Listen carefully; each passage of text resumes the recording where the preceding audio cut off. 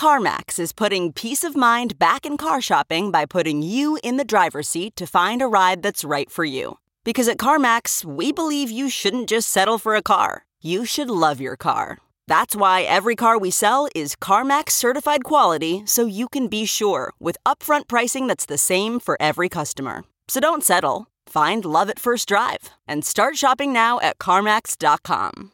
CarMax, the way car buying should be. Okay, picture this. It's Friday afternoon when a thought hits you. I can spend another weekend doing the same old whatever, or I can hop into my all-new Hyundai Santa Fe and hit the road. With available H-Track all-wheel drive and 3-row seating, my whole family can head deep into the wild. Conquer the weekend in the all-new Hyundai Santa Fe. Visit HyundaiUSA.com or call 562-314-4603 for more details. Hyundai, there's joy in every journey. We're talking sovereign wealth funds. We're talking pension plans and endowments. It's crazy. I mean, we take these meetings all the time with these allocators, and the folks that they send to these meetings, they know what they're talking about. They're asking about how long it will take for wallets to upgrade for Taproot support, the differences between Solana and Avalanche. They're asking about what layer 2 adoption on Ethereum is going to mean for scaling in light of Ethereum 2.0. These are smart people and they're really digging in. It's just that their committee schedules and allocation approvals take a long time. Welcome back to The Breakdown with me, NLW. It's a daily podcast on macro, Bitcoin, and the big picture power shifts remaking our world. The Breakdown is sponsored by NYDIG and produced and distributed by CoinDesk. What's going on, guys? It is Wednesday, December 22nd, and we are back with another episode of The Breakdown's end-of-year extravaganza. Today, I am excited to be joined by Alex Thorn, the head of firm-wide research at Galaxy Digital. Now, Alex is a super interesting guy. He was at Avon Ventures previous to this, which is the venture capital arm of Fidelity, one of the institutions that has been the most prescient when it comes to crypto, especially relative to their peers. Alex has an extremely broad view of markets. He's been looking at it from an investor perspective, from a research perspective, and so is a perfect type of person to have this end-of-year conversation with. I know you're going to enjoy it. Let's dive in. All right, Alex, welcome to The Breakdown. Sir, how are you? I'm excellent, Nathaniel. Good to see you, man. I'm very excited for this conversation. And so I've been mostly just diving in, but I want to give people a sense because you're one of these, crypto is full of people who are very loud and out there, and then also like quietly involved in a huge number of things. And I think you are in that second category. And so you have this really interesting perspective, and I want to ground people in that as you're digging in. So you were at Avon doing venture stuff, which is a part of Fidelity before. You've shifted over to Galaxy Research. Explain kind of like what you were doing and that transition and what you're doing now. Yeah, I was a venture investor at Avon Ventures, which is Fidelity's crypto VC fund. I was director of blockchain research at Fidelity before that. And then now at Galaxy, where I've been all of this year, we're building out a huge research operation. So we've got a lot of clients, mostly in the institutional world, looking to understand this space, understand Bitcoin, Ethereum, how these things interact with each other, and then emerging trends, both in the technology and in the markets. And I mean, it feels like at Galaxy, we're at the center of the universe. I'm not trying to use too many, astronomical terms here, but it's been a lot of fun, and we're just growing like crazy. I love it. Okay, cool. Now that people have that sense, let's start. What was the most important thing to happen to the crypto industry this year? Ooh, I'm going to say two, if that's okay. First of all, I mean, genuine institutional interest and in some cases adoption of crypto assets in their portfolios, I think is a major trend that's only going to accelerate in 2022. It started perhaps in, May 2020 with Paul Tudor Jones's letter about, Bitcoin being the fastest horse in an inflationary environment. But it's really expanded quite significantly beyond that to now where we have major endowments and pension allocators looking seriously at this space. And we're going to see a lot more of that in 2022. The other one I wanted to point out that I think has just been really remarkable to watch is the political acceptance and even support of the cryptocurrency industry. We've seen an enormous increase in attention and education and IQ among policymakers and legislators. You saw that last week at the House Financial Services Committee, where it was obvious that both constituent and industry outreach has made a huge dent in the sort of mind share of crypto on the Hill. And I'd like to see us do a lot more of that too. I want to dig into both of these a little bit more, but let's talk institutional, because you have now a very longitudinal view of how the institutional relationship with Bitcoin and the entire industry has changed. So hearing you say that that's a major shift, I think is significant. Obviously, we've seen kind of the headlines around, institution X does Y with this or pops in this way.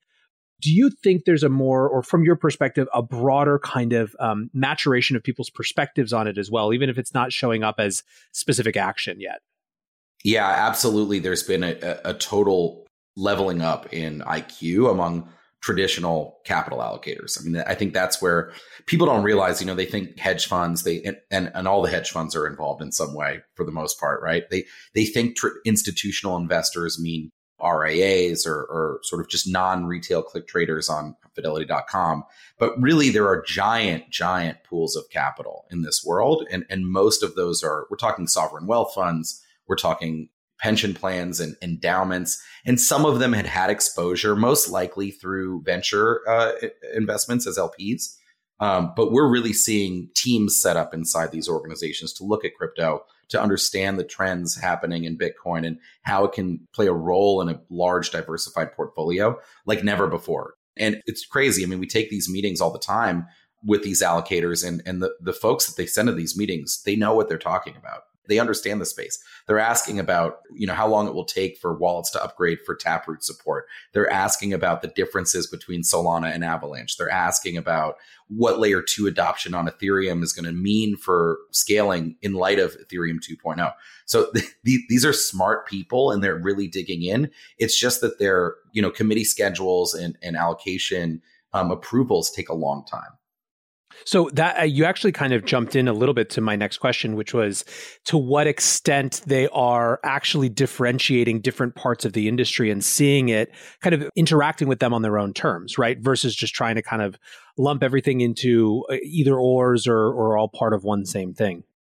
I mean, there's a range of strategies we're seeing, but they're absolutely at the more sophisticated shops. They are looking throughout the space. I mean, they've got sophisticated strategies that involve multiple coins, multiple investment strategies, whether that's funds of funds, venture, liquid trading. They're looking at that, on the more sophisticated side of that sector. It's not just a Bitcoin story there. There's a lot of Bitcoin, I think, for good reason, of course, but it makes sense because cryptocurrency awareness has expanded so dramatically among retail people, and the principals at these organizations are people, right? So it's now been years of that crypto guy rallying support for his cause or her cause, right? That crypto person. And that makes a dent after time, especially when validated by so much external adoption, right? Whether it's by major corporations, investors in general, right? The general growth of the asset class. So that's making a real impact. Let's go back to the second kind of major story. This idea that regulators are engaging with this space in a different way, in a more positive way, or at least we're seeing some of the shift. What do you attribute that to? I mean, you mentioned some of the advocacy, but do you think it's a broader set of factors as well? On the regulation side, there's a growing awareness that something needs to be done by governments. I mean, they want to do something, right? It's not purely an oddity. They see growing adoption. They see increase in asset prices. They see that some of the groups I've talked about are getting interested in crypto, right? And so they know that it's here to stay now. And so from a regulatory standpoint, whatever machinations were in process have been accelerated. There's no doubt about that. I mean, I do think that the Federal Reserve's involvement has been really interesting. Powell said just yesterday that he doesn't see cryptocurrencies as a financial stability concern today, but he does see stablecoins as potentially problematic if they grow very large. I mean, that narrative about stablecoins really came to the forefront this year. But when it comes to legislators, that's where I've been really excited, where the industry's made a real dent. I mean, you see a lot of support now for cryptocurrencies and Bitcoin on the Hill. How that plays out between regulation and legislation remains to be seen. I think there's been regulators calling for increased legislation. The Presidential Working Group report called for Congress to act as well. So these two things are going to combine. But I think they both are born out of a realization that Bitcoin and cryptocurrencies are here to stay. And that message has really been taken to heart this year as the markets have grown.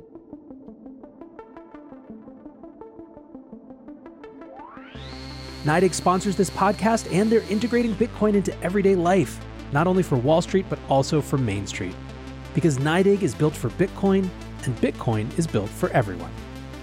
Learn more at NYDIG.com/NLW.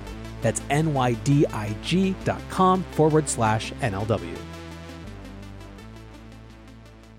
One of the things that's been fascinating to me is that I think coming into this year, I would have expected a lot more discussion around central bank digital currencies. And it was actually kind of a quiet year.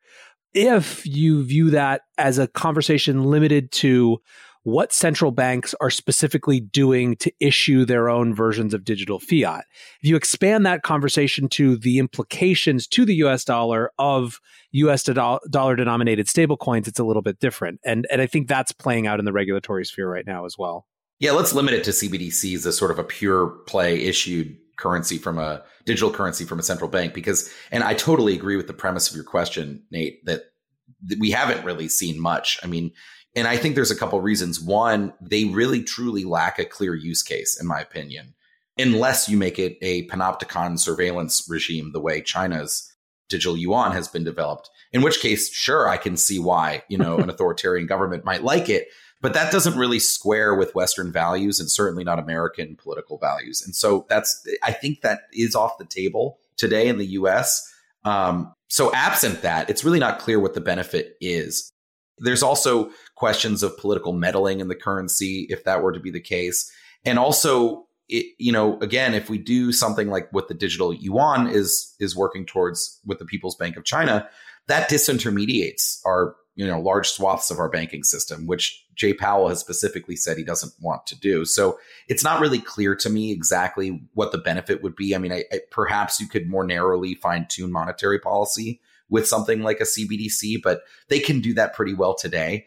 There are also technical challenges. And of course, the Fed has been delayed with, changes at the top and at the various branches. But I don't think we're going to see something totally dramatic. I think I'm on the sort of dovish side, I guess you might say, of this debate, which is that, I think if we see something in the US, it'll mostly be underwhelming. 99.9% of people will never notice it. Maybe it's an upgrade to the Fed's back office technology and not much more, but it does remain to be seen.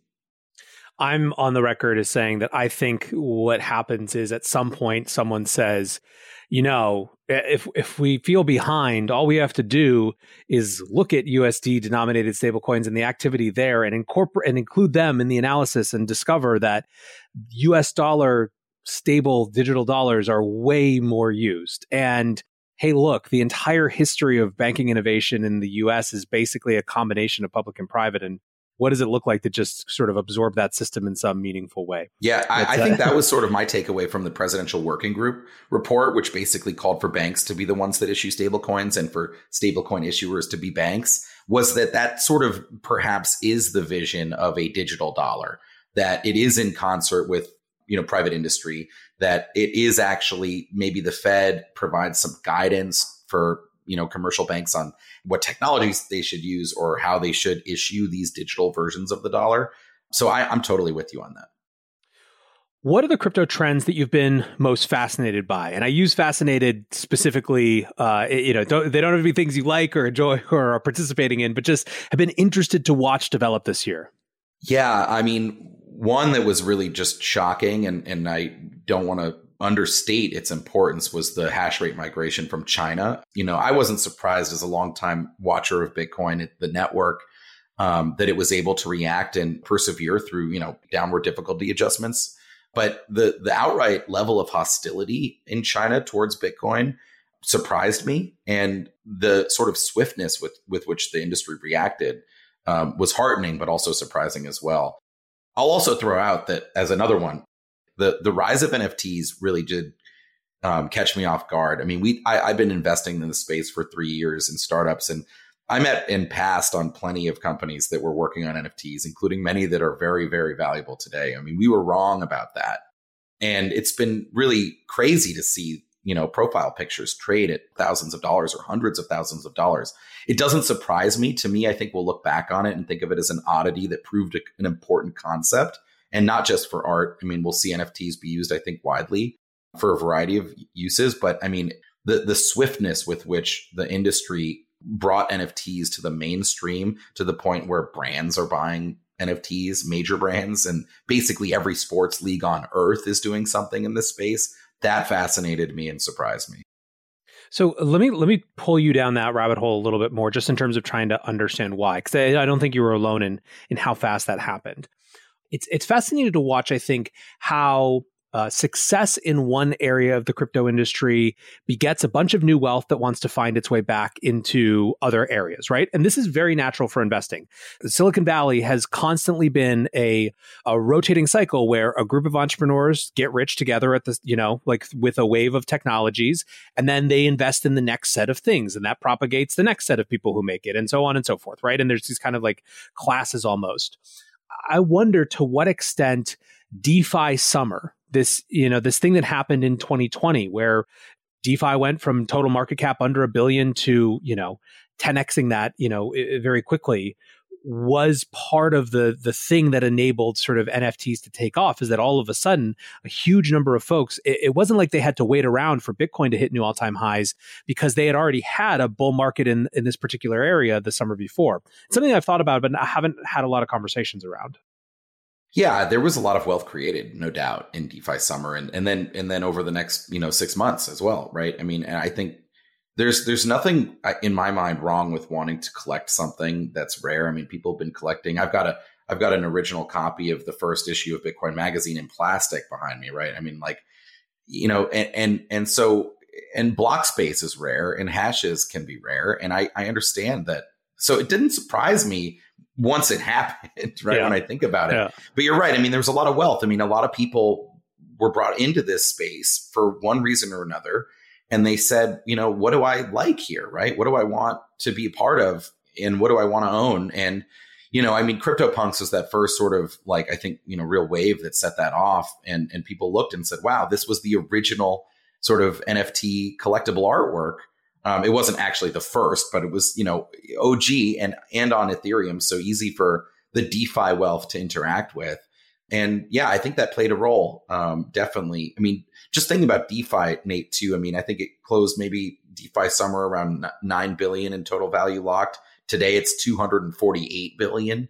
And that was supposedly the summer that set DeFi off, right? I mean, that thing's been on a rocket ship ever since. Let's do a couple of quick hits on things that happened this year that were interesting. El Salvador Bitcoin. What's your take now? We have the benefit of a few months at least to have wrapped our head around this. Incredibly powerful to watch. I mean, a country of any size, let alone, one with such an interesting economic and political history like El Salvador, adopt something like Bitcoin, which is both monetary, economic, and political, right, by its nature. One quick thing I'll say that I'm really watching for is by making Bitcoin legal tender and requiring that it be accepted alongside US dollars. I mean, there are plenty of major US corporations like McDonald's and Starbucks that are in El Salvador, and they all also have to accept Bitcoin. And many of them are accepting it over the Lightning Network. And so that could actually be the canary in the coal mine, or the sort of Trojan horse for how Bitcoin becomes more widely accepted as a payment method, because these corporations are going to have a lot of practice doing it. And maybe they see a lot of benefit. Awesome thought on that front. I think that's an underexplored area of this so far. Next one, quick hit, Constitution DAO. I don't know if you paid any attention to it. So if you didn't, no worries. But I did pay close attention to it. I thought it was awesome. I thought it was silly and fun. And I thought it was a great example of how capital can be raised by DAOs. I think we're going to see a lot more capital raised by DAOs for sort of on the ground style operations. I mean, this one was, there's a fascinating, question about how a DAO can affect something in the physical world, right? We know there's a lot of DAOs that are governance DAOs that control DeFi protocols or that collect NFTs or other digital assets. But how a DAO and people can form a DAO and organize online and then affect change in the physical world is going to be really interesting. I think one area we'll see that happen in 2022 to great effect is political campaign donations. I expect there to be some major and large and deep-pocketed super PAC DAOs in the future. That is a bet that I would bet because I anticipate probably being a part of some of them. And even just today, I mean, connecting the dots in a different dimension, I think I saw, it was just before this, so I haven't had a chance to read it, but some politician I think who's running for Congress releasing a series of NFTs, or, it's like these worlds are going to collide, no doubt. Yeah, absolutely. Shout out Erica Rhodes, who's running against Brad Sherman in California, by the way, big Bitcoiner, great candidate in general. What's one thing that you're paying attention to that you think other people should be paying more attention to? That is a phenomenally good question. I'm still looking for improved market infrastructure in this space. We've made such leaps and strides. If you think about 2017, there was no prime brokerage, no settlement, no lending, no custody for an institution, right? But there's still a long way to go for this. I think prime brokerage is an area where institutions really don't have an offering that they really love, and no one's really nailed that yet. We're working hard on it at Galaxy, but this is something where you bring together lending and margin and agency trading and all of these things, capital introduction, all under one roof. Everyone in the institutional space has been working towards that. I think whoever does well there is going to be absolutely massive in the space. What's a prediction you have for next year? I think we'll see another nation or possibly multiple adopt Bitcoin in a meaningful way, whether that's, central banks buying it as to hold on their balance sheet or legal tender along the lines of what El Salvador did. I think that's something we'll see. I think we'll see fintechs will be sort of the first wave, fintechs and neobanks that get involved in DeFi. I think you'll see some of those companies offer yield to their clients, but using DeFi on the back end. And along the same lines, you'll see more institutional on-chain involvement in the DeFi ecosystem. And just one more, I don't know if we'll see it in 2022, but this is more of an aspirational. I would love to see tokenization and NFTs expand beyond digital collectibles and again into more of the physical world. I was looking at tokenization back in 2015 and 16. We were hoping we'd see equities on a blockchain, right? There were all those companies back in that era trying to do real estate and private equity and whatever else. But I still hope that we'll see that. I think it's clear to me, clearer than ever, that and NFTs help prove this case as we have them today, that public blockchains are superior for tracking and moving ownership and value. Alex, super fun to go through this with you. I can't wait to do it again next year.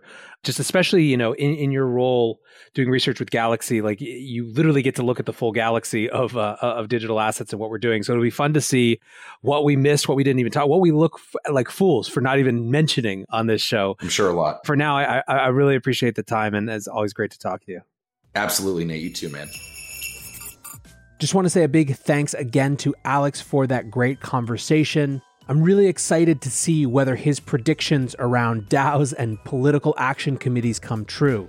As I mentioned, I'll probably end up involved in some, and who knows, maybe you guys will as well. Whatever the case, until tomorrow, be safe and take care of each other. Peace.